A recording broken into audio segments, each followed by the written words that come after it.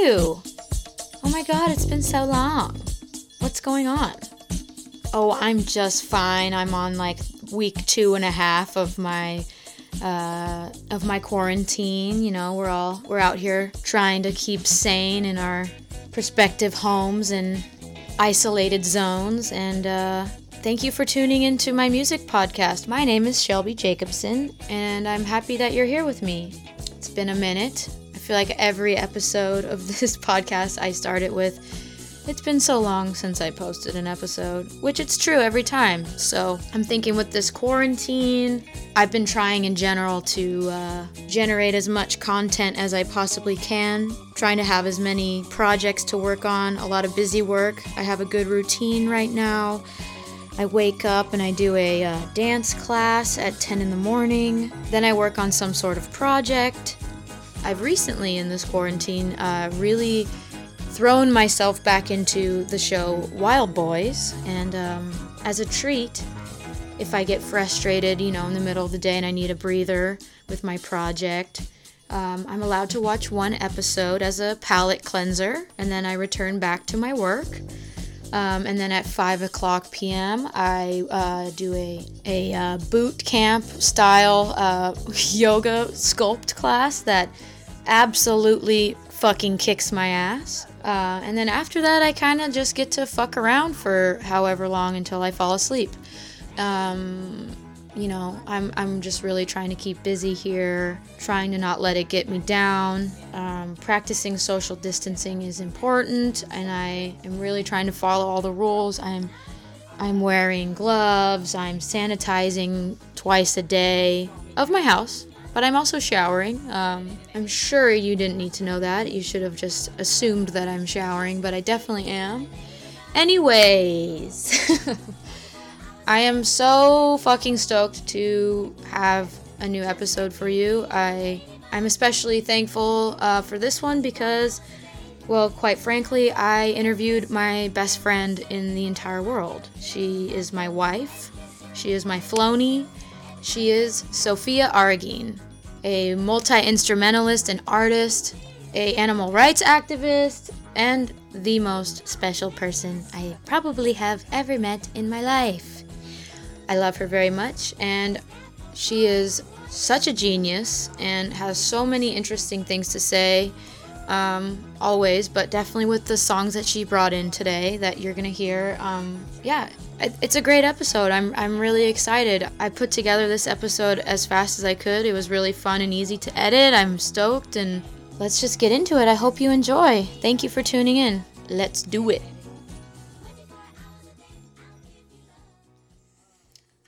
Hello, everyone. This is another fantastic episode of Is This Music with Shelby Jacobson. That is me. I don't know why I say that every single time, because it's me. I don't have to say it twice. I am here with my wife, my best friend. She is a multi-instrumentalist. It's true. You can't deny it. A incredible artist. She's just can do it all. She's just the best person I've ever met in my entire life, and her name is Sophia Argine. Hello. Oh, there, I was like, she's not gonna say anything. We had many technical difficulties in the beginning here, so welcome, Flony. Flony. Her name is Flony. I will call her by her birth name, Sophia. It sounds so weird. Why do you say Sophia? I know. I don't think I've said your name more than once in like the past 2 years. I know. Honestly, sometimes I forget your name. Because it's just Flony to me. Yep. Same. Okay, so, Sophia, you are like I said just prior, a multi-instrumentalist. You play synth, keys in Wand. You play drums in P22. You've also played drums in a million other bands throughout your entire life. Mm-hmm. You're playing keys and synth in Kamikaze Palm Tree. Is this confirmed? Is this Confirmed. We played together with Shannon Lay You've also been in a million other things, and you probably have your hands dipped in a couple things that I can't even think of right now. How are we doing? Oh, Floney, we're doing okay. Thanks for asking. You're all the superlatives, or Dude, I had to give you a proper intro, even though I stumbled on it, and I for some reason got shy. Every time I start one of these things, it's like I forget the person I'm talking to isn't like the closest friend to me, and I get all fucking freaked out. I'm like, I'm never gonna do this right. I know, I was like a little bit nervous too, but like only because I was hesitant, not nervous, but my hesitation was only because I'm like who the fuck gives a shit about what I say? A lot of people do, and more than anyone, it's probably me, so I definitely give a shit. So I appreciate you coming in and hanging out with me and letting me ask you a bunch of questions. The best question of all that I actually wrote down as, I don't understand how I don't remember this, but how did we meet? Because how do we both not remember where we met? I have no idea where we met. I could not. It must have been at some sort of gathering, one party or another, or a show. But like, I wish that I remembered the actual time that we like. But more than anything, because I don't exactly remember the time and place, I do have like an insanely strong, vivid gut feeling memory of being like, oh my good God, I think I just met like my soulmate. Dude. And I don't know how to process this, but like every time that we saw each other after that, we were like magnets. We were like, thank God you're here. Literally.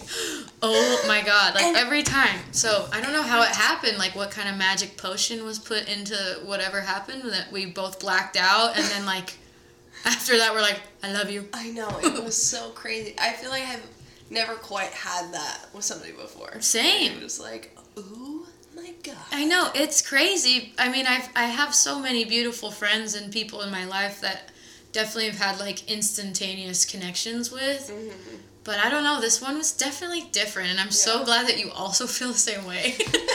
It's a little bit of a relief.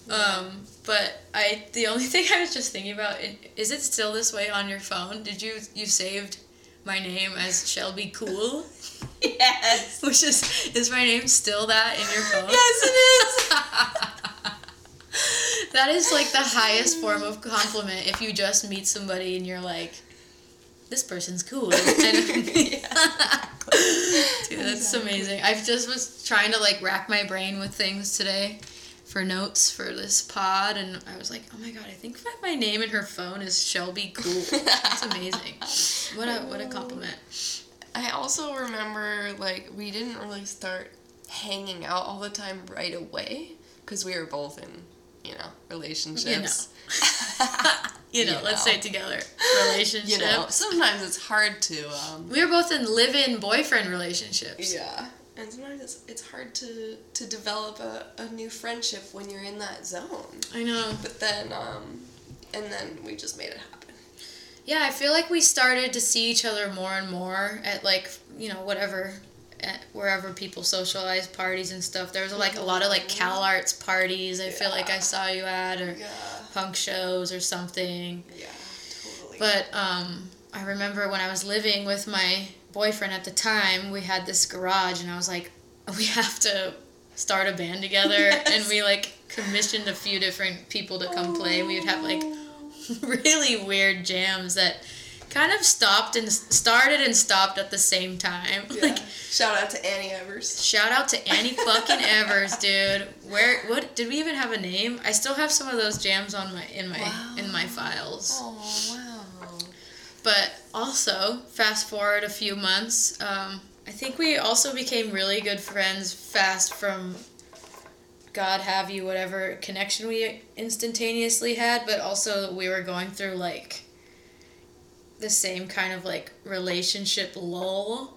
Mm-hmm. And I don't know if it's weird to talk about it. I don't care. I'm sure you don't really care, but they're not gonna hear it. An amazing. They're definitely not gonna. Definitely not gonna tune the fuck into this stupid podcast. we were both in these weird relationships, and I was like, dude, I gotta break up with this guy. I'm so over it. Like, when we, like, made this, like, plotted plan to, like, break up with our boyfriends and move in together. And we didn't talk about it, but there was, like, a, like, underlying, like, this week I'm gonna do it. Like, I can't take it anymore. Yeah. And then I broke up with him and was like, I'm moving out. And I'm moving in with Sophia. All in one breath. And then I called you and was like, dude, I fucking did it. And you were like, oh my God, I just did it too. We broke up with them on the same fucking day at the same time. And both were like, okay, time to move in. Yep. And then we moved into your amazing little loft art space, now a storefront space in East Hollywood. My bedroom is now a, like, glass paneled money guy, like, oh my God, Silver Lake fucking boutique probably. dude. What? Do you have any tea on Elena that? told me that, my coworker Elena, she told me that they're going for $4,000 each now. No fucking way. Yes. These were tiny, teeny, tiny little, like, And it was only $13.50 for the whole I thought it was place. $12.75.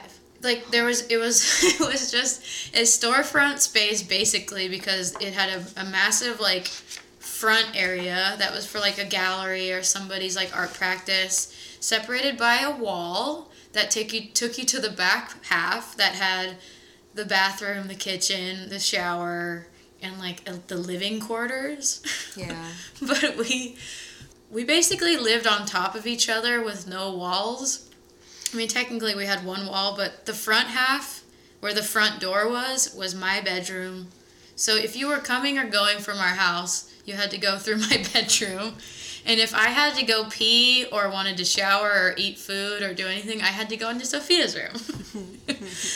And it was very much a time and place thing, but it also, like, made me realize how we work so well together, because I think any other paired up people that weren't a couple would have eaten each other alive and we wouldn't have lasted, but I do feel like it made us even, like, closer friends. Yeah. Amazingly. I know. Like, me waking you up and being like, sorry, I'm so thirsty.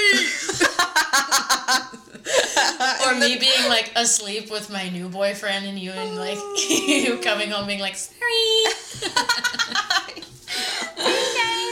You know, we try. We tried.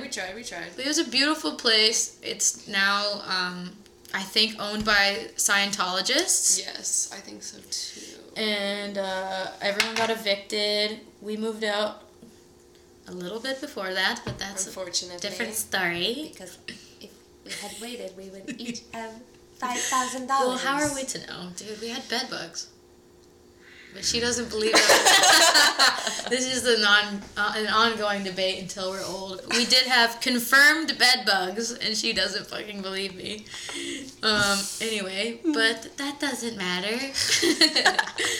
But yes, what a beautiful time. My dog wants to go outside. Oh, she does. Noodle, no, we're recording a podcast, okay?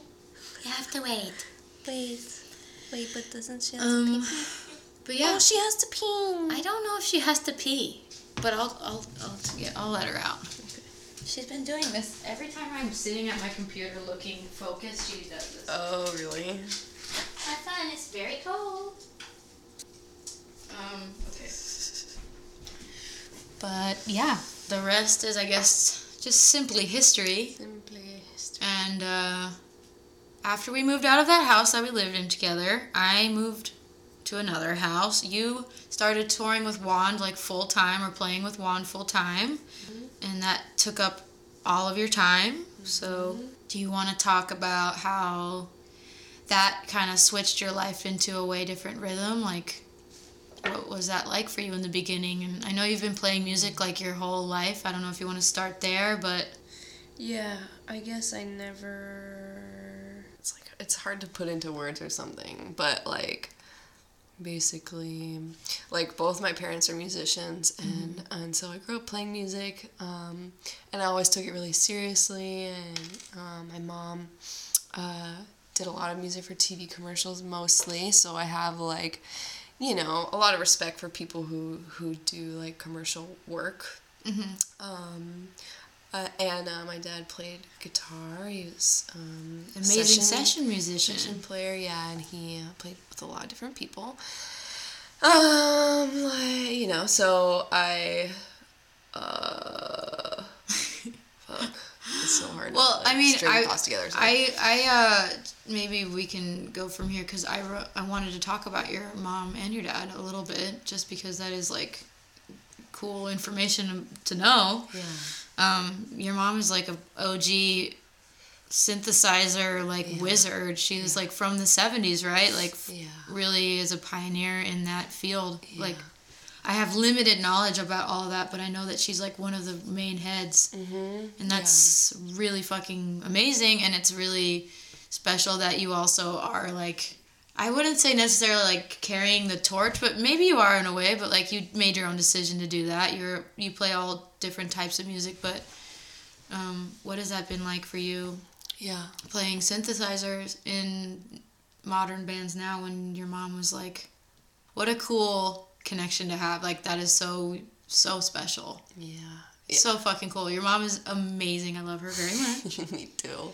She's a good lady. She grew up in North Carolina and in Chapel Hill, but in Asheville, not too far away, Bob Moog started, building synthesizers and started the factory there.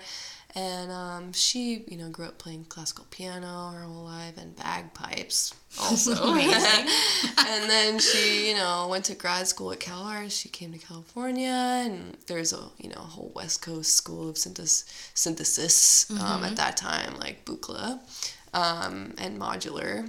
And so she worked, after school, worked at one of the first modular synthesizer factories. Surge. That is so cool. Yeah, super cool. Surge Modular. To be honest, modular is pretty daunting. Yes. To me. I'm definitely interested in exploring that, but I'm kind of maybe more focused on playing right now than I am. Well, you grew up with taking piano lessons and stuff, right? Yeah.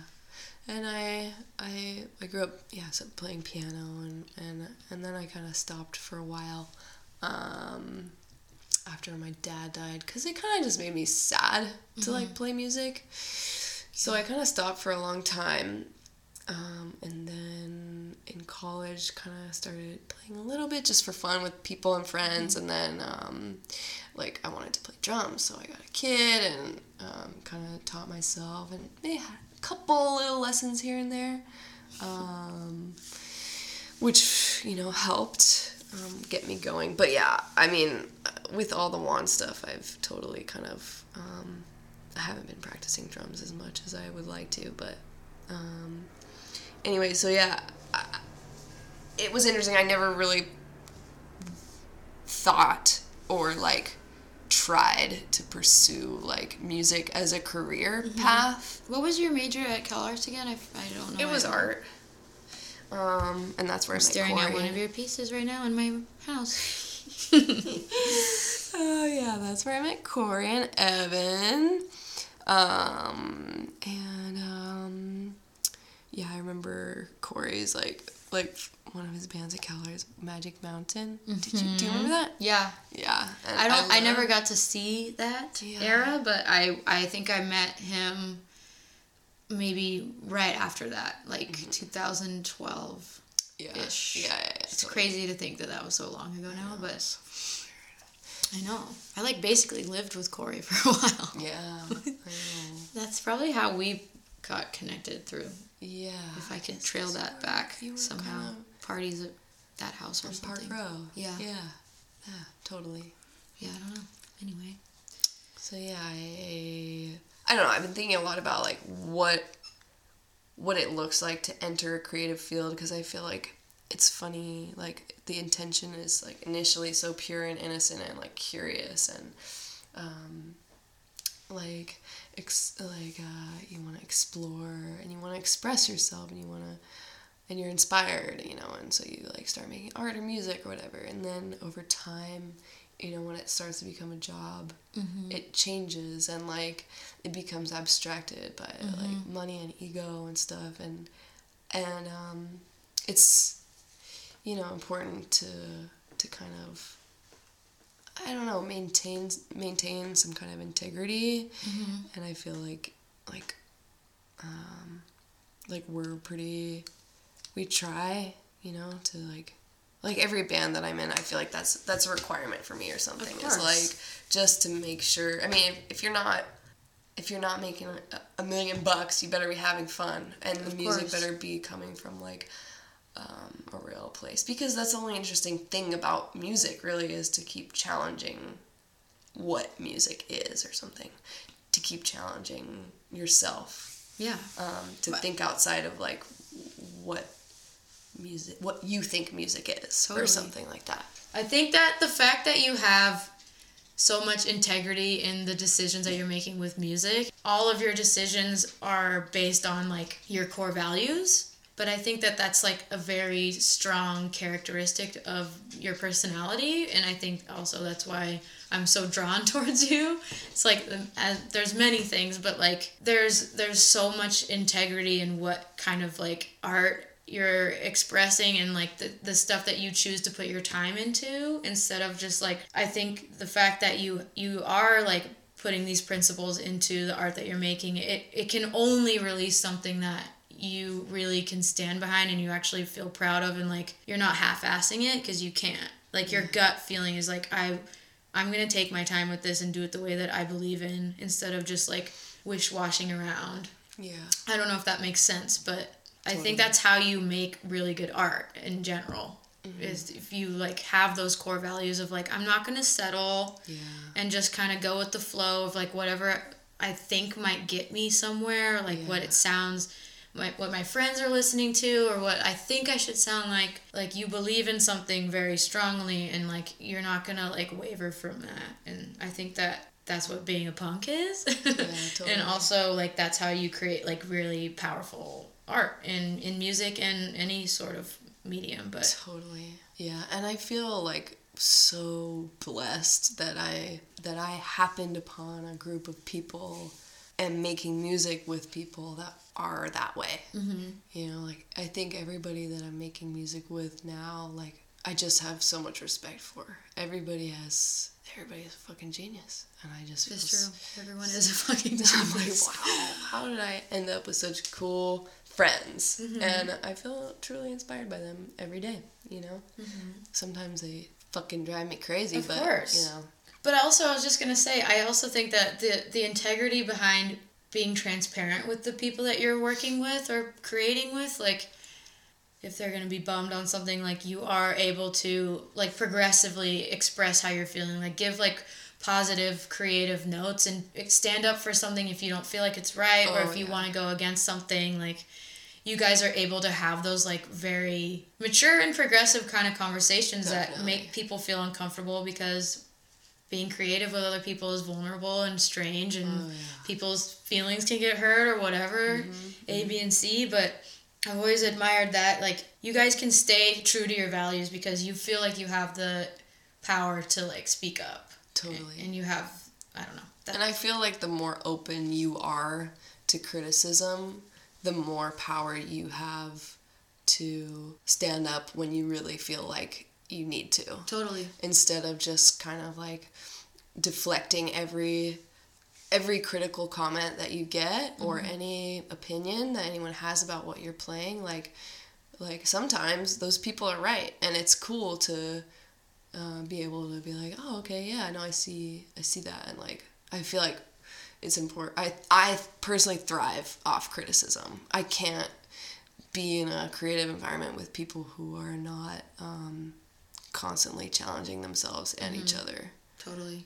I think I can feel that from, like, every kind of band you've been in. Like, you can tell that everyone's challenging themselves. It's not a comfortable seat. Totally. It's, like, always something new is being, like, churned out. Like, it seems like a lot of hard work. You can tell. Like, that's why I appreciate it extra hard, because it's very special. Thanks, So, Bonnie. yes.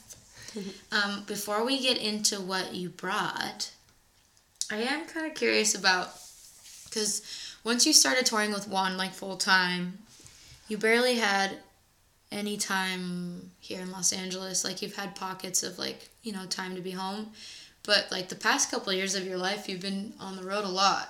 And I'm curious if touring full time has changed your relationship with music, the way you listen to it and how you like seek out stuff. Not necessarily the way that you're playing or the music that you're like involved with personally, but like your relationship with hearing things and like seeking out new music, and like has your taste changed, and like all of that loaded kind of question. Yeah, totally. For sure. I mean, it's inevitable, I suppose. The more you're kind of... Or I feel like what happened mainly is, like, being exposed to, like, so much live music. And, like, the first thing that I kind of realized is that if you don't like something, like a recording that you hear or a record, you'll probably end up liking it if you see it live. I've always felt that way, yeah. I wonder why that is. Is it because you have like a personal connection to the work that these people are doing now? I don't know. I think it's kind of more about, like, for me, what I've noticed is, like, people can convey the feeling better live, and you can just get a better read on what their take is, what their angle is, what their ideas are, and the kind of setting that they're like creating, I guess. And then also I feel like my opinions about music have completely opened up. I feel like I don't even know what's good and bad anymore. There's no good, there's no bad.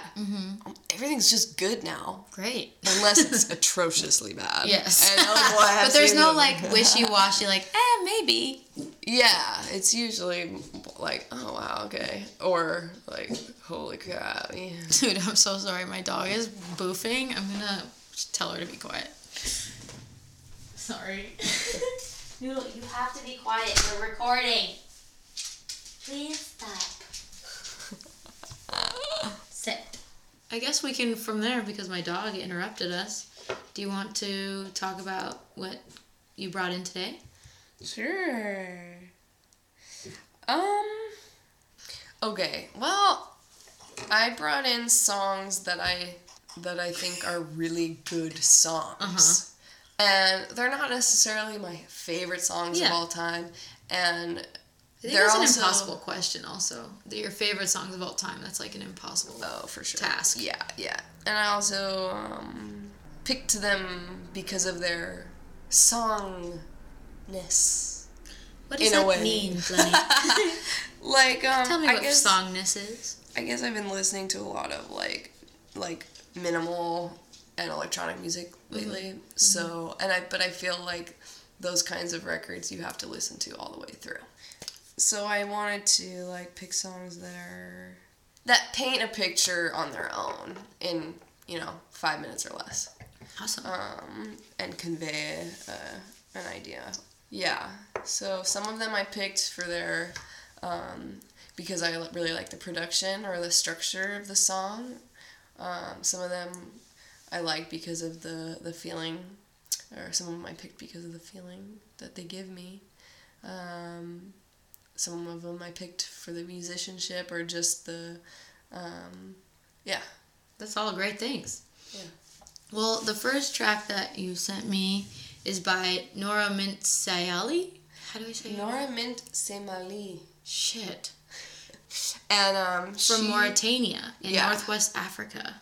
Yes, she's a Mauritanian griot, and a griot is somebody that carries on a tradition, an oral tradition, stories, literature, poetry, music, anything like that. This person is like She's singing like national like music. She's singing like traditional Arabic songs, but they're not. But they're kind of redone. her band redoes them in these crazy it ways. I'm so happy that you brought this in because it really blew me away too. It's so cool. I did some research on her today. She's 70 years old.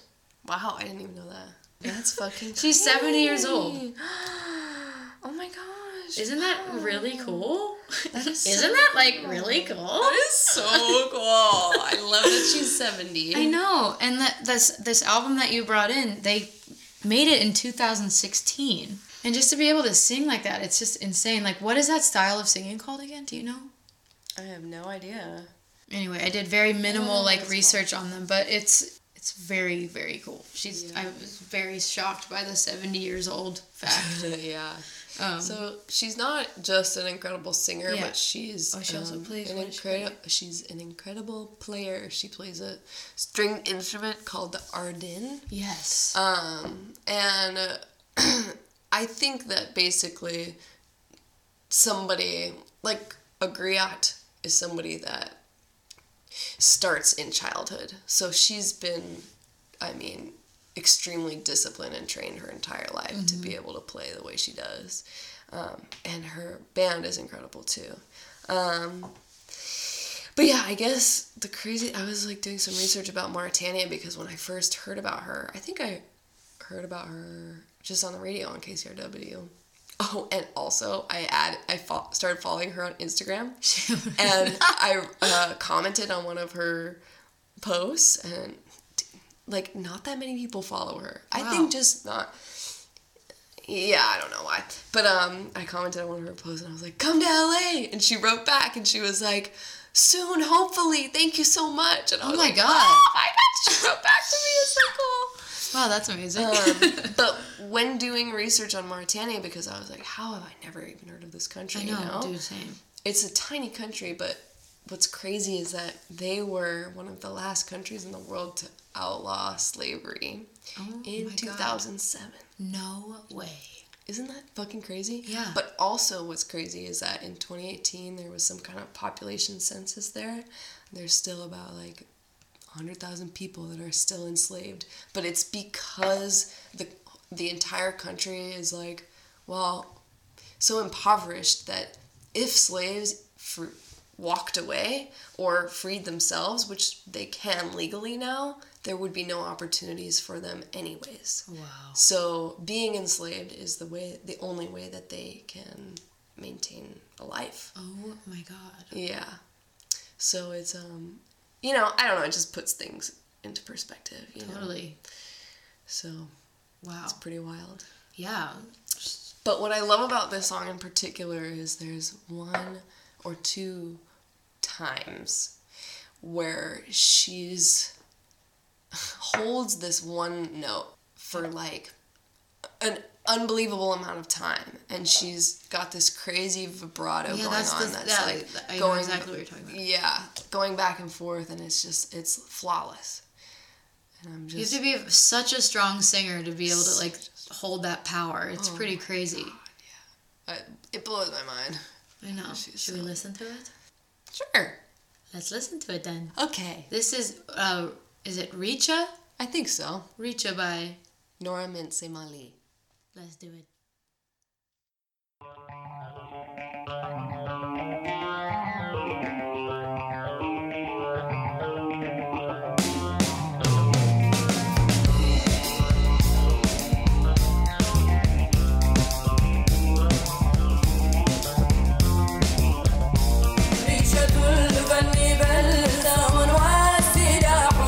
هو دليل يضيء وعي الرجال إنها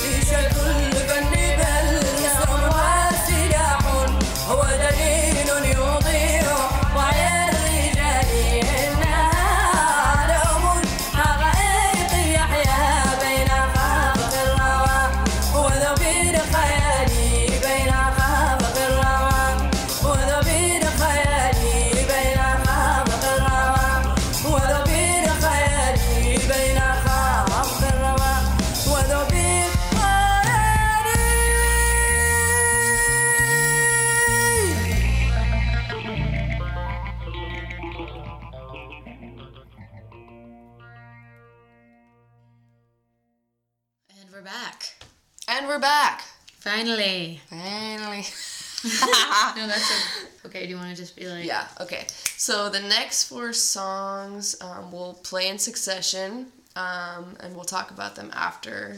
But the first song, I'll just say that I had to include a song by My Bloody Valentine because I just love them so much, but also this song in particular, it means a lot to me. I guess this song, it has 2 parts that are radically different, and they're both really strong, and I feel like go into one another, like flow into one another beautifully. And there's just a lot of, I love thinking about the way My Bloody Valentine produced their records, because they just had so many kind of unconventional approaches. Like, for example, to do a lot of the vocal takes, Belinda Butcher, she'd wake up in the middle of the night at 4 a.m, and that's when they record her vocals to get I didn't know this that. really authentic, like dreamy sound. That's so fucking cool. I did not know that. Isn't that cool? And also on this song in particular, they used a lot of backwards guitar loops. So they'd record it and then just play it backwards, which I don't know, it's pretty cool.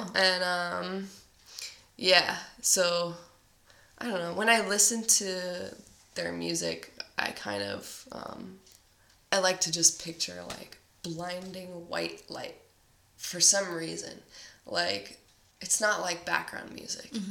It's full frontal light. It hits you in every angle for sure. Yeah, it's like not only just because of the wall of sound thing, but it's also like it's like a maximal. They're a really maximal band. Maximalist. Yes. Minimalist. Maximalist. Yeah. Yeah. So we're gonna play in succession here. We're gonna play this My Bloody Valentine song, and then after that, back to back, we're gonna just play for you the rest of Sophia's selections of songs, and then after they're done playing, we're gonna talk about them. So I hope you enjoy the rest of her music choices.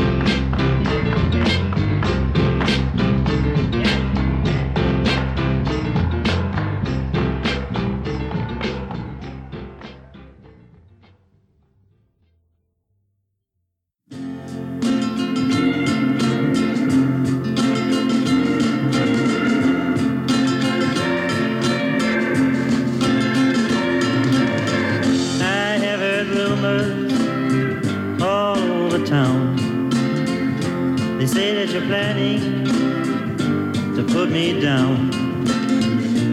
All I'd like you to do, tell me that it isn't true.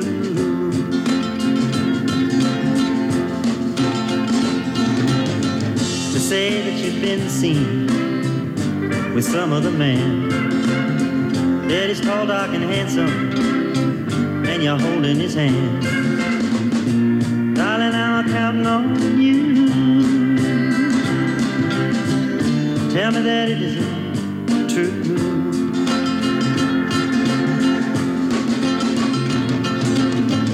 I know that some other man is holding you tight.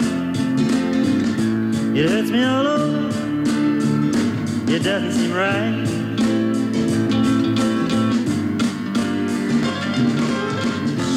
All of these awful things that I have heard, I don't want to believe them. All I want is your word. So darling, you better come through. Tell me that it isn't true.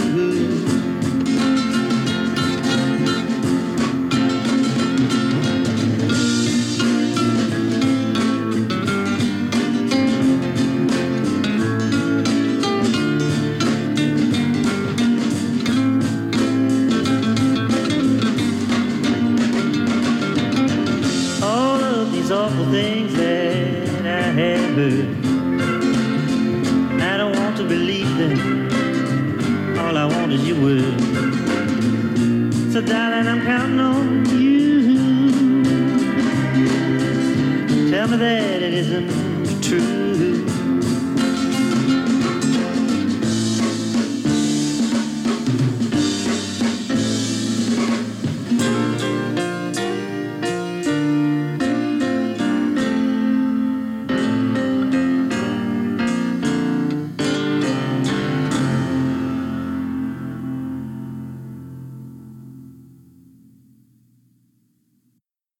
Flonnie, we just listened to all your songs.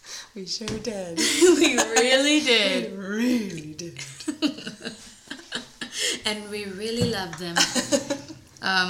That's a great My Bloody Valentine song. After that, because we already introduced that first track, or we introduced both of the first two tracks, rather. Mm-hmm. And now there are 3 others that we listened to, but you have not said what they are or shared your experience with them and why you brought them in today. So, the one after My Bloody Valentine was Strangers by Portishead.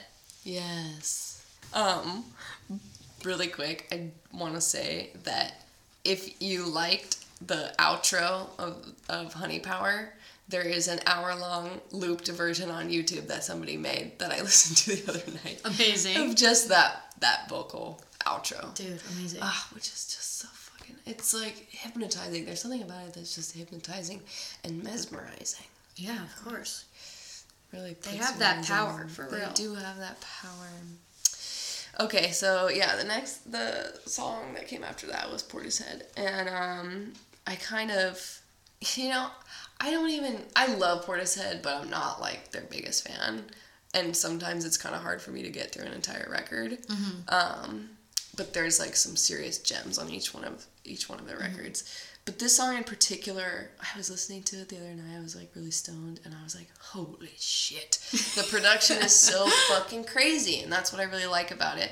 Because it starts out really hi-fi with the kind of like the crazy beat, and the vocals that just sound like they're in your face. Mm-hmm. And then it starts going back and forth between these two parts. And the second part is this really lo-fi sounding, really far away, kind of jazzy moment that sounds like it's playing on a vinyl record in the middle of a cathedral or something, like way at the other end of the room.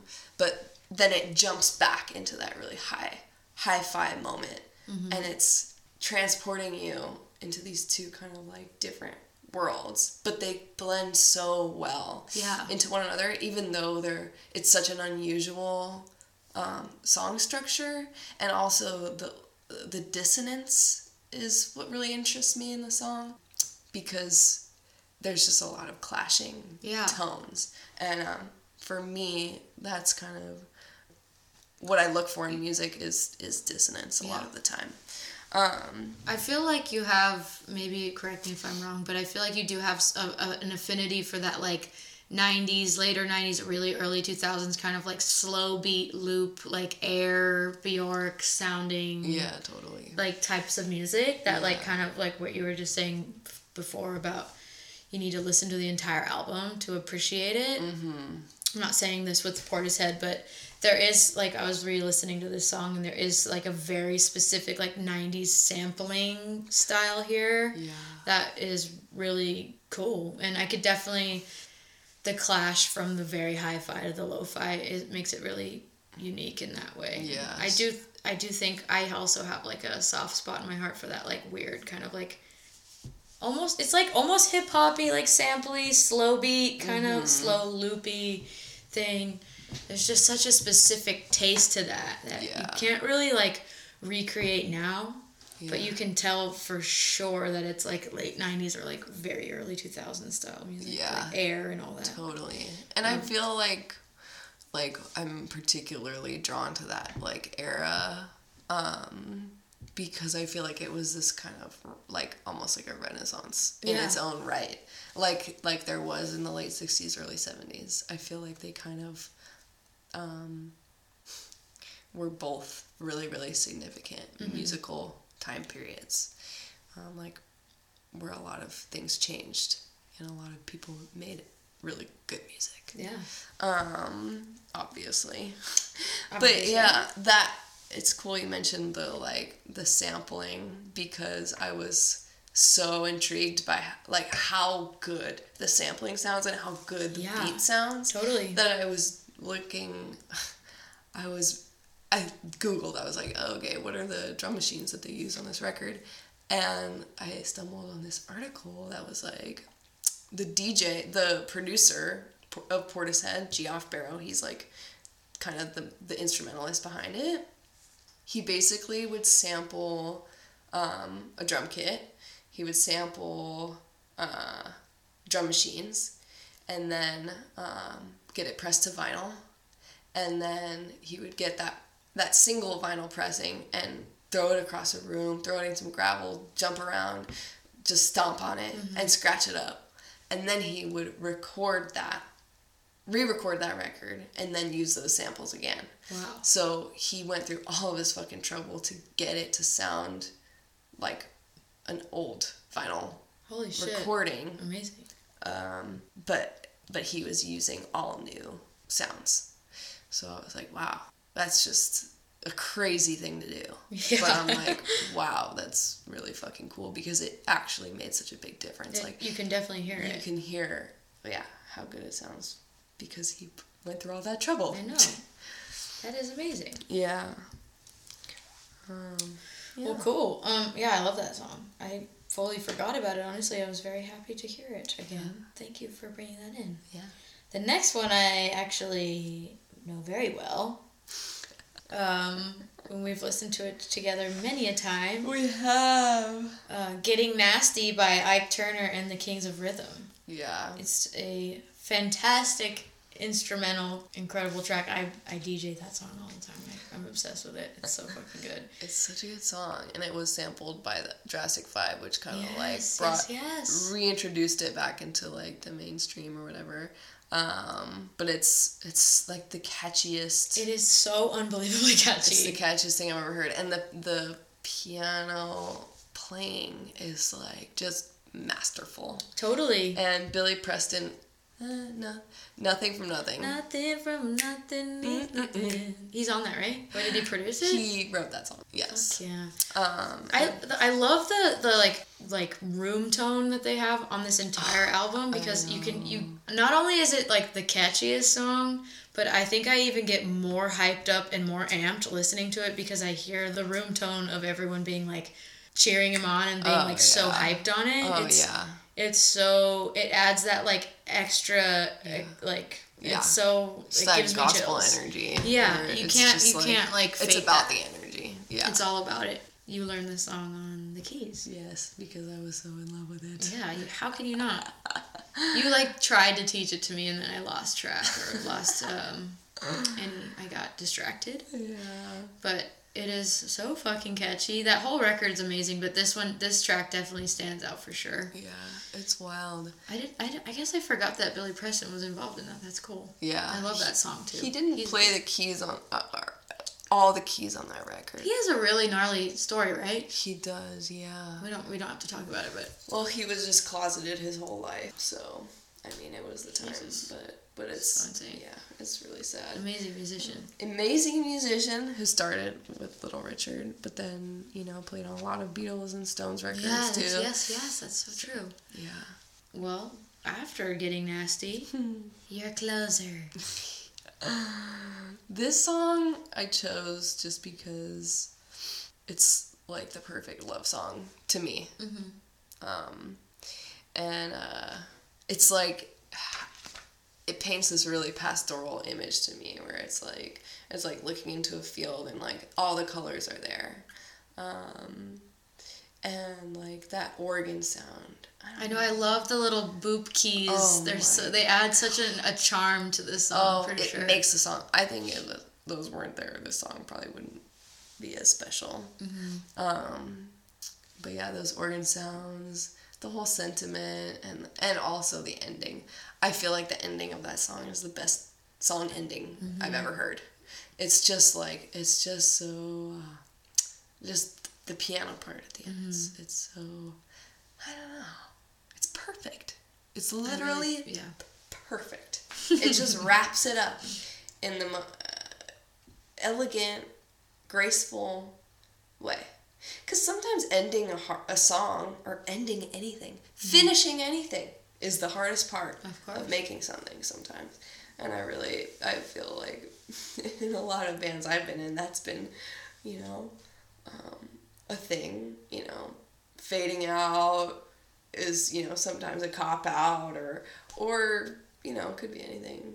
There's a lot of different ways to end songs. I think you can tastefully fade out, but you can't lean on that too many times. Yeah. It's like a time and place. It's very like the exception to the rule. Totally. But yeah, ending something, definitely. It's a loaded question. Yeah. Yeah. How do you end something right? Yeah. And this, I think, does it so beautifully. I mean, obviously, that whole record, Nashville Skyline, is like such a great Classic record. album. But I think that's the best song on the record. And such a good Dylan era, too. Just, when he was so cute and, like, so cute. So cool before he became... Obsessed with God. Yeah, and bitter. Yeah. I guess he was probably always a little bit bitter, but that's, that's a sign of a smart guy. So. You're giving him a compliment.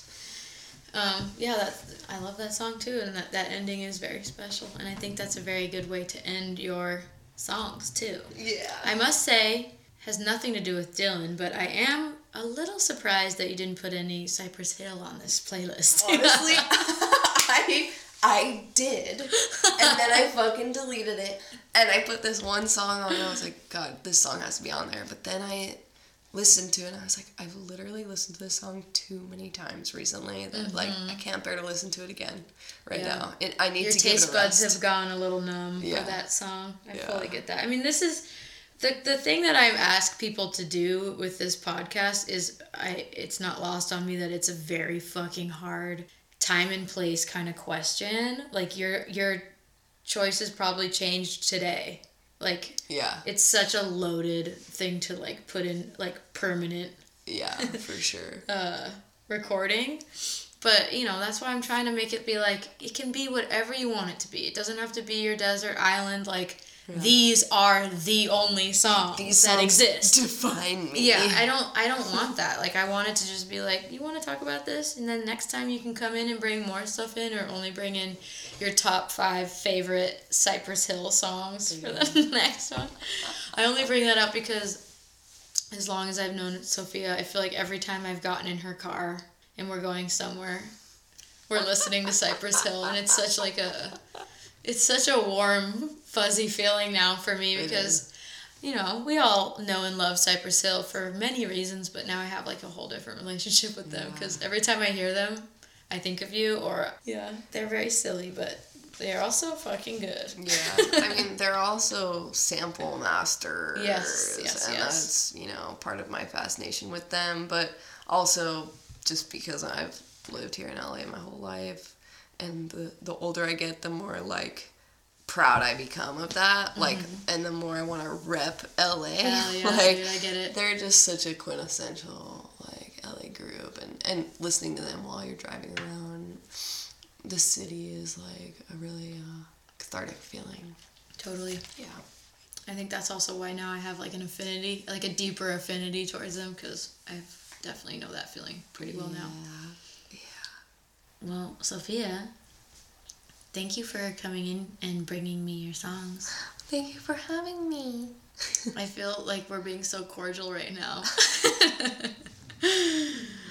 We can get pretty silly, but we're being professional.